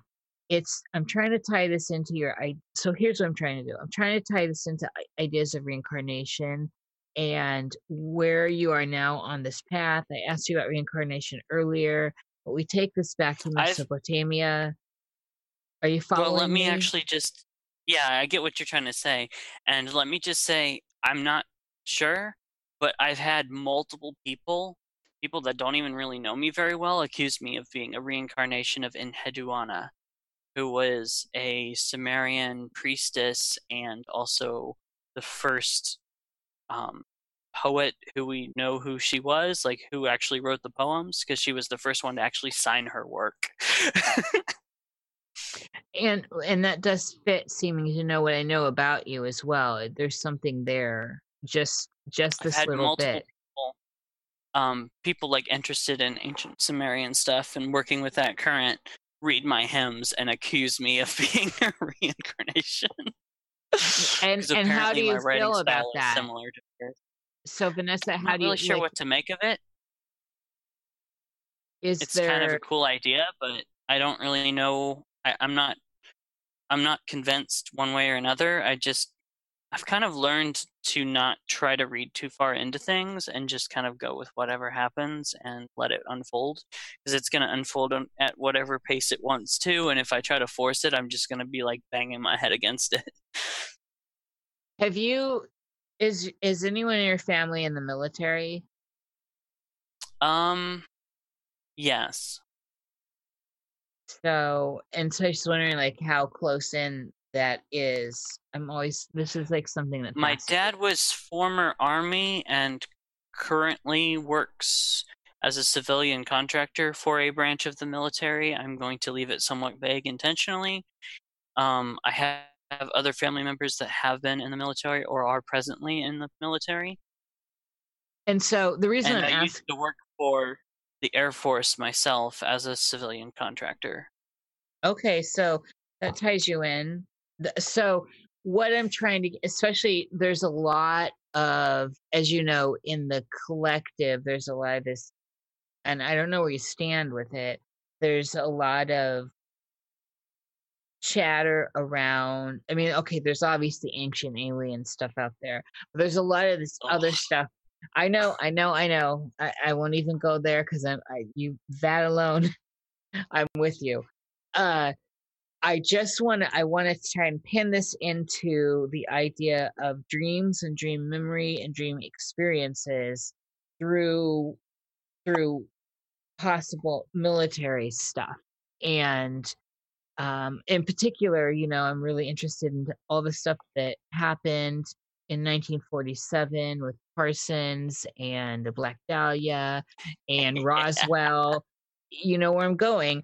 And so it's I interesting, love Parsons. right? Right. This is His significant. Liber 49 was a huge, like when I started digging into Thelema, that was the thing I was drawn to first and foremost and most significantly. Well, give us some of your ideas on all that. And I'm there's a tie-in here with the ancient world, as you must know. Well, to put it simply, I am convinced that Liber 49 was Inanna, Hmm. that she was on the other end of that, like she was the voice for that. And to put it simply, Inanna in the ancient myths was the Prometheus character. There's a myth, Inanna and Enki, where she steals the Mies, which is a Sumerian word that isn't really translatable. Um, in some cases, it means sacred scrolls. Sometimes it means in tablets, sacred tablets. Sometimes it means like information, and sometimes it's just like concepts in a like nebulous sense. It's really difficult to nail down. Um, but she stole them from the other gods, and by getting Enki drunk, like completely shit-faced, and stole them and took them and gave them to humanity. And that was basically the seeds of civilization. So her as the one who spurs technological development is a motif that's very strong in the Mesopotamian texts. And then we see that playing out like to a T in Parsons' life.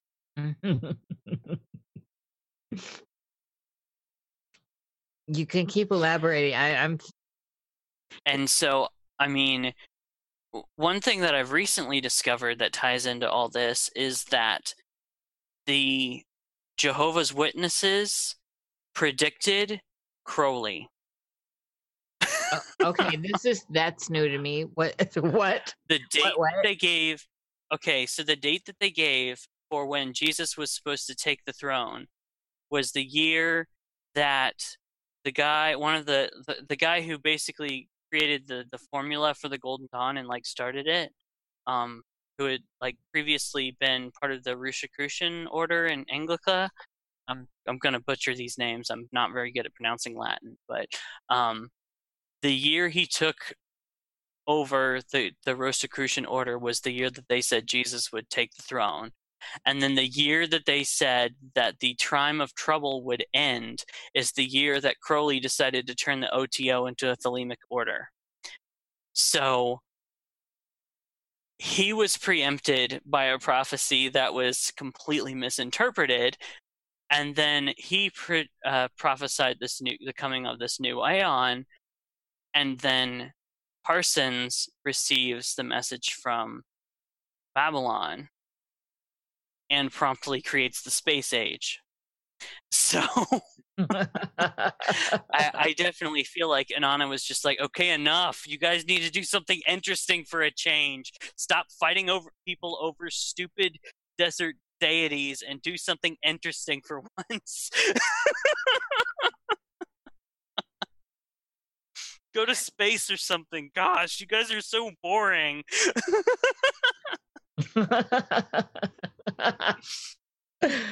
Yeah, this is really super fascinating stuff.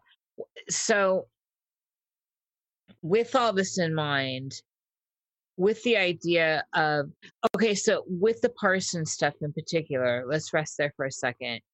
What reverberations, what effect do you think that cause had on the now that we're experiencing if we could make this into a line of time?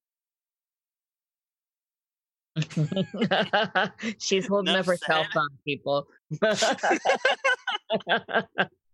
I feel like that's enough said. Yes, the black mirrors, the modern day black mirrors of magic. Make great scrying surfaces. They are completely occult-ish. You know, they're completely magical objects. That I've definitely used turned off TV screens and stuff as scrying surface. Oh yeah, absolutely. And this is, I mean, that's so great. It's so modern witchery, but it's the truth. I have too. I have photos of doing that. Just to show that the reflection is so good and you can scry into it or onto it. Pardon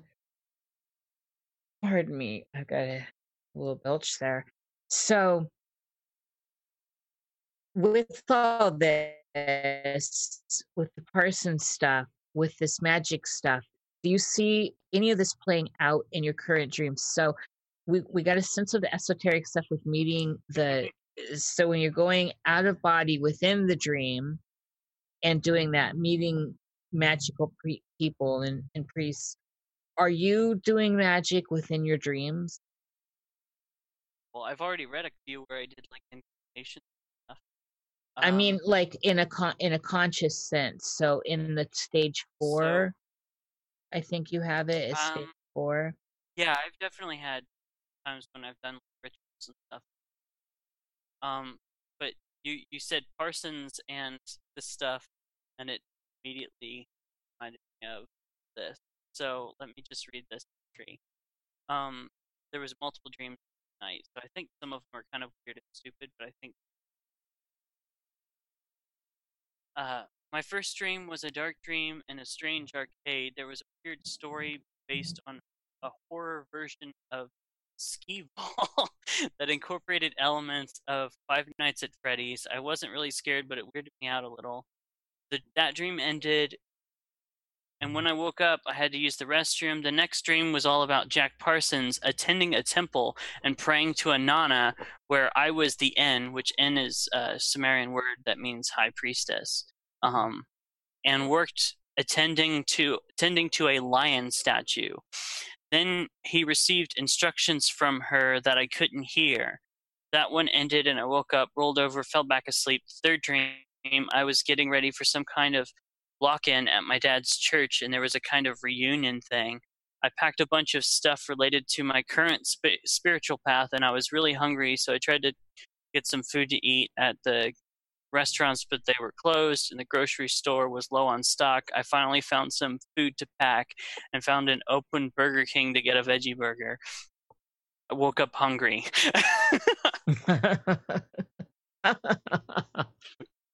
I love the woke up hungry bit. Suddenly the dream becomes all about food because I'm hungry. Yeah, well, and that illustrates, it's like the P ones, right? It totally illustrates how connected our biology is with this mind stuff. And that's what I was getting at earlier with what you think is going on overall. Because there certainly we're tethered to these biological suits somehow, and we're having a full immersion experience within this experience of consciousness, so that when I cut myself I hurt. And this can tie over into I cut other myself state in a dream too, though. well, and you'd actually already said that with was it a burn? I can't recall what it was. Yeah, I burned myself on a candle because I wanted to see if it hurt. Yeah. Right. And so like with your mother, when you went in and did that, I guess I wasn't clear that was actually something that was in your stage 4, that awareness where you went in and did that on the bed and took care of that business for her. Definitely, I knew what I was doing. Okay. All right. That's where I like how I like this. Now I can say stage 4, and we've got like we've got a common vernacular here. What do you think's going on then? With all this said, what do you think's going on with the idea of death? How's that playing into all this? I don't know. I definitely think there's some sort of afterlife, and I have a landscape for what that looks like, but what does that mean in the grand scheme of things? I have no idea. What's the landscape look like to you? Oh, okay. So, let's start with the simple fact that the Greek ideas of the afterlife and the Sumerian ideas of the afterlife are a pretty close match when it comes to the description of the landscape. And if you cross-reference the Greek and the Sumerian, you basically fill in the gaps and you have a literal map of what the kingdom of Urkala, as it's said in the Mesopotamian, looks like, which is that there are 2 rivers that come down and branch off and go in like make essentially an island. Right. And there's 4 fields, and then in the center is the city. That's a walled city, and there are 7 or 8, depending on version, gates to that city that you have to cross through. And you have to get across the river by interacting with the boatman in some way, either bribing him or pleasing him in some way or whatever. And then inside there is inside of the city there's somewhere is the garden, which has, of course, the fountain of memory and forgetfulness, and the forgetfulness has a tree which has fruit made that is crystal, is like made of crystal. And what's this? So the the tree of forgetfulness. The fountain of forgetfulness is coming from like The the tree is the centerpiece. Yeah. And is that, and does that play into, I'm not actually fully familiar with that at all. So how does that play into the idea of being wife of your memory?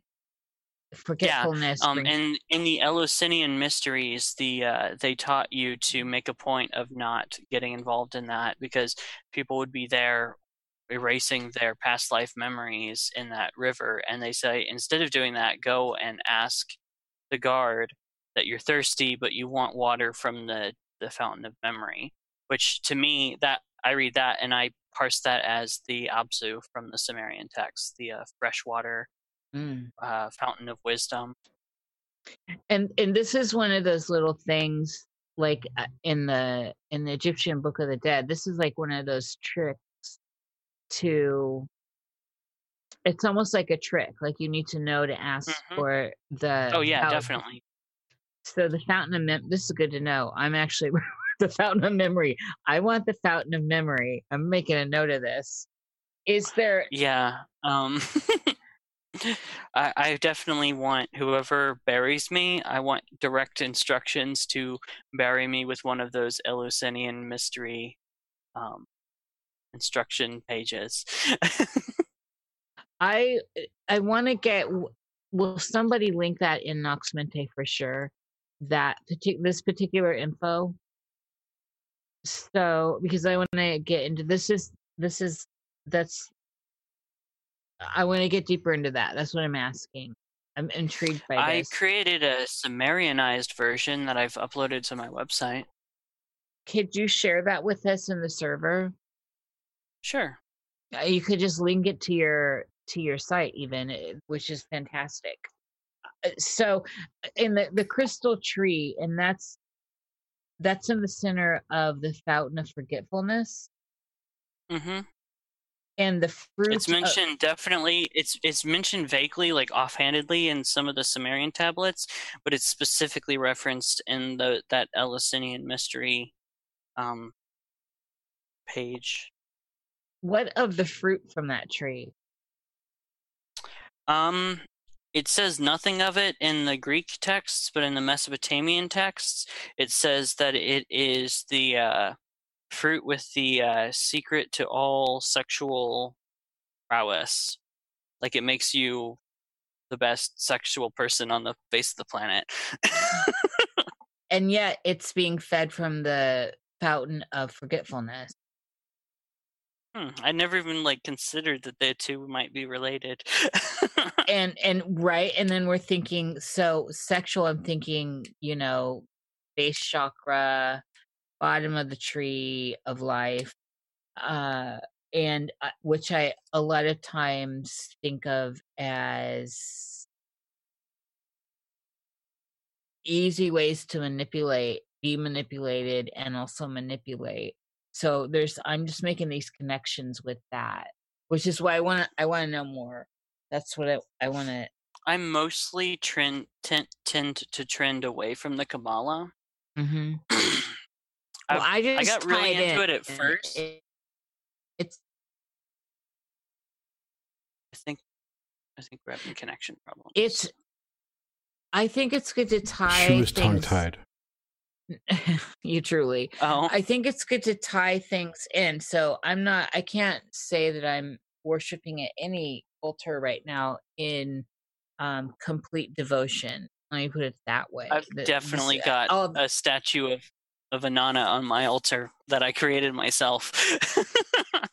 Well, I have gone through these stages in my life, but right now it's not that way, and I'm in journeyman mode. So, but this, you've given me something really good to get onto. I'm very into that information that we just were talking about. And it's extra juicy because we're talking about the realm of death, right? And one of the things that we're all looking at, especially in these very interesting times, is it's always confronting you. Death's always confronting you, no matter what. Every time we lay down, it's a little death in a way. And so the more we push into these ideas, especially the older they are, and Mesopotamia is very old. Sumer this is like, as far as what we know, these are very old. There's Göbekli Tepe, and there's other stuff coming up too. However, I don't know much about this particular aspect and want to know more. So I went ahead and dropped the map tablet in there as well, the picture of the map tablet. What room did you put it in? The general. Okay, cool. I think we'll put it somewhere where we can pin it. It's not going to make a whole lot of sense unless you can read cuneiform, but you can kind of see the general lay of the land. Yes, and I'm sure I'm going to have questions for you. I got a question. I just thought of. Go, Jerry. Zecharia Sitchin. Nutcase. Not okay. Person who doesn't read and just makes stuff up because and a Freemason. I didn't even know that, but his stuff is based on intentionally misreading the texts and like just making stuff up. Well, do you think that was partly because, for example, okay, carry on. For example, he points to a symbol for kingship, like a cuneiform symbol for kingship, and he says, "Oh, that's a spaceship." It looks like a spaceship, but we actually know what it is because actually cuneiform signs are based on an earlier pictograph system, so they're essentially all sigils, and we have the origins of them. And no, it's actually a hat, or more specifically, a crown.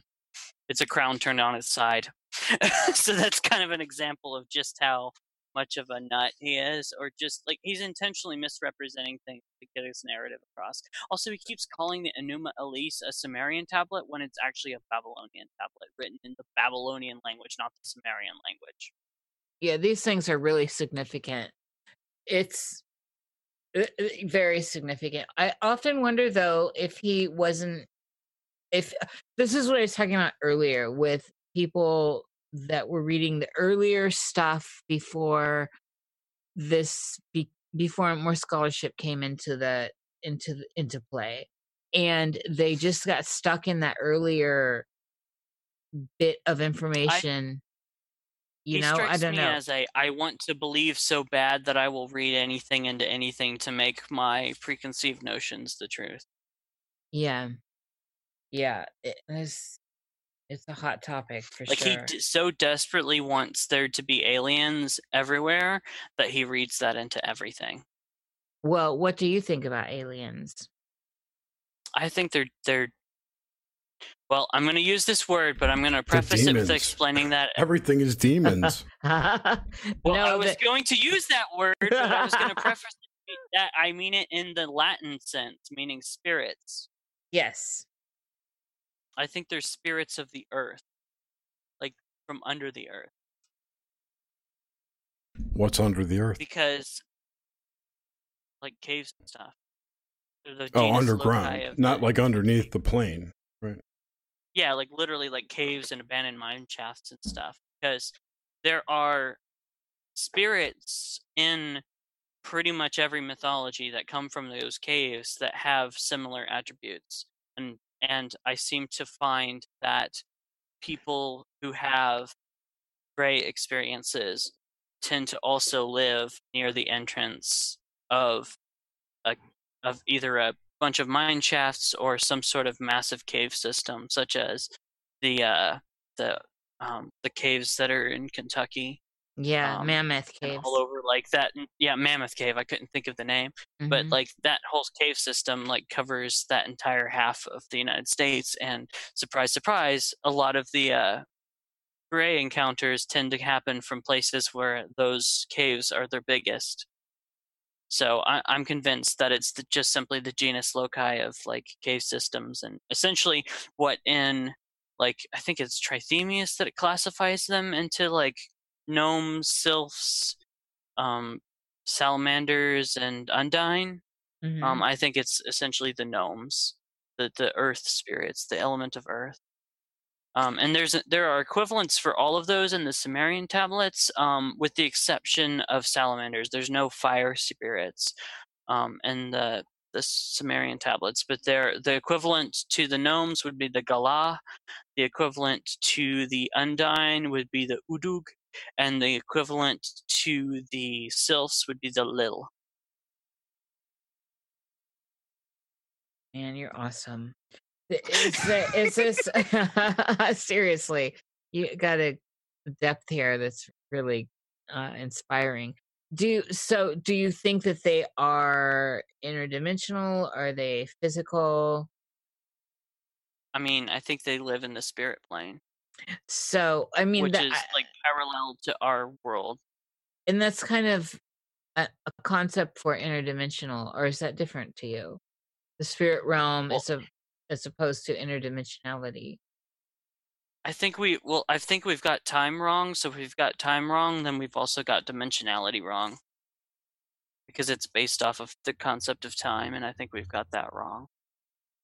Which I is think, how we like, open to this. borrow a phrase from the Mothman prophecies, I think it's sideways in time. Yes. Yeah. I can pull up to that. I have always felt that there was the time thing's bizarre. It's so bizarre to me. I think most people now are talking about how strange time is anyway, where the whole idea of time anyway that we're experiencing is still a theory, by the way. So Also, to expand on that, I think the whole abduction experience is actually that they're occultists and they're pulling people in to do like spirit binding and stuff. ooh, girl. So Because so what do much you of the think about descriptions are like a one-to-one matched. I'm like, wait a minute, like, okay, if it was me, if it was a person instead of a alien thing, and it was looking the same way, you'd be saying that they're a witch and they're doing, XYZ occult operation. So like, just because it's from the other side of the veil, that doesn't make it any less the same thing. So That's really I interesting mean, because so often they're described as having a wand. They usually like try to like cloak it and say, "Oh, it was like some sort of technology thing." But like when you actually listen to the description, no, it's a wand. Jerry, what are you saying? I don't remember. It's interesting, and what it made me think about is that there are websites online and used to be on Etsy and eBay where you could buy spirit attachments, like Creepy Hollows, places like that, where they do spirit bindings. They do spirit bindings to whatever, stones. Oh, you mean like talismans where they encapsulate it with a spirit? No, they're more like drawing spirits into these. Yeah, like Trithemius with the art of drawing spirits into crystals and stuff. That's what I think about it, but I don't know what they're really doing. I thought they were doing into sigils, the ones you're talking about, Jen. No, they can sell you. They sell spirited. They call them spirited items, like stones or crystals. Oh yeah, I've done that one. Yeah. So they also, this is the long end of it. They sell these spirit bindings to real people, to live people. Oh, I didn't even know about that. Which I thought was always odd, right? But that kind of would fall into what you were talking about, because where they might be live people in other dimensions, according to their website. So if there are, say, parallel realities, that would make... They're the Greys! Well, that's maybe how we see them, because the frequency shift between our dimension and their dimension, amplifies or whatever, retards the... Who knows?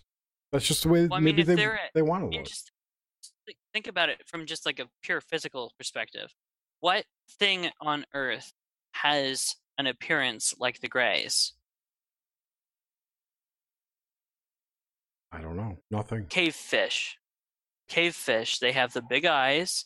to see in the dark, and they Right, have you're the right. pale skin because they have Kentucky no. goblins. Well, I think those are greys. I think it's all the same thing. I think the grays that people have experiences with are not physical. They cannot become physical. They're never here. Well, I think, well, yeah, definitely. Like their spirit is being pulled into the ethereal, and that's where everything is happening, and it's like spirit operations, like I would do in a occult ritual. Because the description is like even their outfits. It's like, oh no, that's like straight out of this grimoire. Like, oh, you need this kind of belt and these kind of like bracelets and this kind of headband, and it's like, oh, I know exactly what that outfit is. So it's like if I'm looking at these raw like experiencer accounts and then looking at grimoires, it's like, oh no, I know what that is. Mm-hmm.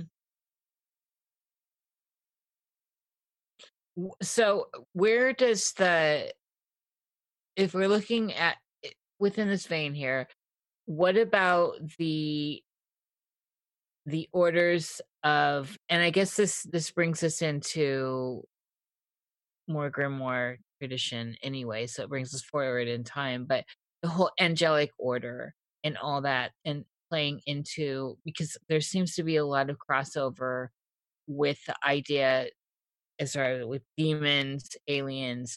Then we've got the higher orders of seraph and the principalities and all of that. Where do you think all that ties in? And it's specifically in those old grimoires of the 1500s. Well, first of all, some of it is plain made up, and we know that for a fact because we know what it was based on. It was based on like fictional things that were popular at the time. Some of it is based on older stuff, especially old pantheons. They would just rebrand them as demons or rebrand them as angels or rebrand them as saints. So a lot of it is actually just Mesopotamian deities with different outfit on, essentially. And some of it is just don't really know where it comes from. It just kind of pops out of nowhere. So the stuff that's anomalous, that pops out of nowhere, this is always the stuff that intrigues me the most. Why? How does... Well, I've seen some of it come about in my own life. Like I've watched people in their own practice, like they'll come across something, like maybe it's like the genus loci like shows up, and then they center their practice around it. A good example is Aaron David. Yes. He's awesome. He had that experience with goat, and that's become a huge center of his practice. But he doesn't attach that. Well, I mean, he and I are pretty close. So. I know. I loved you on. I don't know if you've been on more than once, but I loved the show. I heard you on at least. So long ago, I was such a different person back then. But yeah, he and me and Kelly are all like talk all the time, constantly, and. Anyways, so like, if he was to write a grimoire, goat would be in it, and it would just be called Goat, and it would be based on his descriptions of like what his experiences were. So, and it would be included just as matter-of-factly as anything else. So, but it would have seemed to have essentially come out of nowhere. But that doesn't mean that archetype is new. It just means that, that person was just like, well, I had this experience, this is what I experienced, and I'm not going to brand it with anything. I'm just going to leave it as it is. Yeah. Well, I don't think that there is, at this point, to me, there is no new archetype. I don't know. Like they do seem to just tie back to the older stuff again. There's tons of new archetypes. What I was trying to say. Tons of new archetypes. Look at all the superheroes. No, but they're not new. No, those are so many of those are based on like for example, Thor. I mean, that's literally a deity, and that can trace all the way back to Iron Man. Iron Man would be. They may have loose relations to things, but they, in and of themselves, have become their own archetypes. that you can draw power from directly without having to But know the I think background. that I disagree Yeah, well, that they're here's the new thing, though, though, that whole- Jerry. Okay. Well, yeah. For Yeah. one, like Iron Man definitely strikes me as mercurial. So like I would say he Oh, that's connects the with Flash. Hermes. That's the Flash. But all the heroes through the different comics you can derive their specific abilities to old world gods and goddesses. I'm thinking of Mercury from a magical sense, because he's not about speed, he's about information and access to knowledge and making use of that. Right. Right. I mean, he's But Hermes. I mean, we can just move him Thoth. through Gemini. I mean, come on. These Prometheus, Lucifer. I feel like there's a set. It's like chess pieces, and we can keep renaming them. I don't think anything new is actually surfacing. I think the archetypes are all ancient and set, like a set of energy, and we can see them in all these old cultures just take on new clothing. But And I also, think- I want to add on to that like the whole chaos magic-y, you can make anything into a deity thing. In my experience, that's not really true. There is a potentness to connecting with like historically worshipped deities that you don't get with things that you just pull out of like pop culture and stuff. Like, and that level of ability of like pulling something out of pop culture seems to be on par with created spirits such as like tulpas and stuff. They seem to have about the same level of power. It's like the table of correspondence with the elements and all this. You're working with all the different elements, and you can mix and match them, but when you start to dissect them down, you can still see the parts that make them up. So they can take on different forms. That's kind of what I was getting at. Yeah. That's what I'm getting at. That's why I say there's nothing new, but I understand there's a new, the Empress got new clothing, right? Or, I got a new hairdo. So, and who gets at that really well is Neil Gaiman in American Gods. I mean, he does that. I think he really gives us that idea brilliant. I'm unfamiliar. It's fantastic. Fantastic. You should get familiar.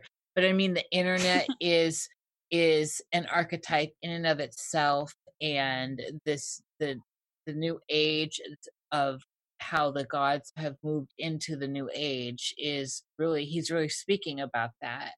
And American Gods, it's just genius.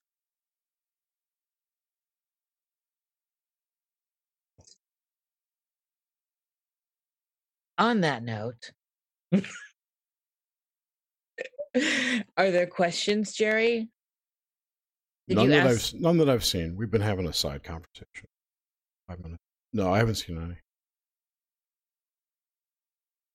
No. Did you ask? I did. Okay, cool. Yeah, because we're at like over the 2-hour mark already. Jesus. Oh God. Jesus. Easily go for another 5.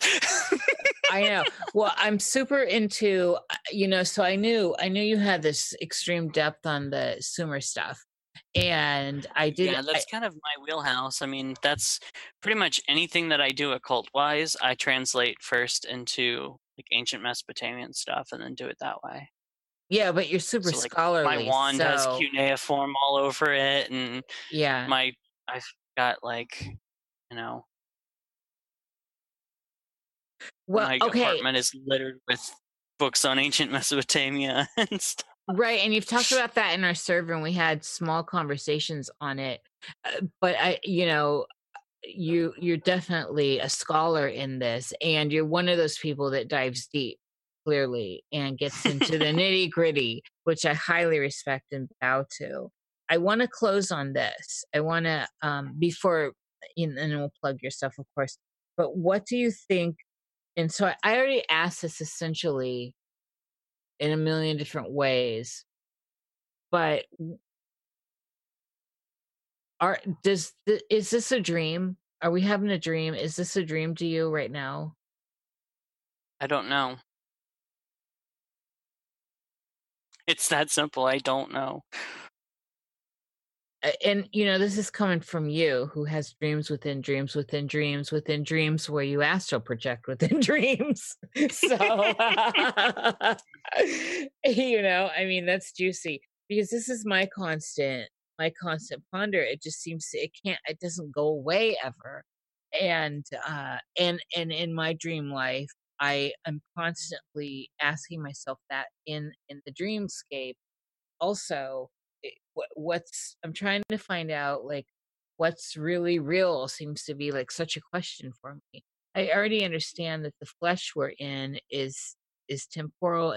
I've never identified with my personal flesh in this experience, and when I've come into contact with the dreams of seeing reflections, and I'm not who I am here, and yet I am a different person. But there's always this sense of ego or I or id or whatever, this greater sense of personality and even within esoteric contexts where I've got a sense of connectedness on a large scale with a greaterness bigger than me, there's still this kernel there that is functioning, that is not functioning from, say, a hubris type stance. It's functioning from a greater stance, but there's still somehow a sense of self that's not ego. I don't know how to get that out. I don't even know what that language should be. So that's why you I could question quote Crowley this. and call it the Holy Guardian Angel. Yeah, but I don't think of it in that way either. And so that's why language is so limited for how it's limiting. It's limiting. But that's why I asked you. I don't think I've ever. Language is just a sigil. Language is a sigil, I agree. And it's also a virus. Laurie Anderson. No, wait, Laurie was taking that from someone else though. Anyway, so on that note, where can people find you, Vanessa? Well, all over the place. But not as many places as most people seem to be on. That was really vague. I have a couple websites. I have GnosticTempleOfInanna.org, and I have ButterfliesAndIncantations.com. The former is my occult-related website, and the latter is my blog / sort of kind of trying to make a podcast sort of sometimes thing.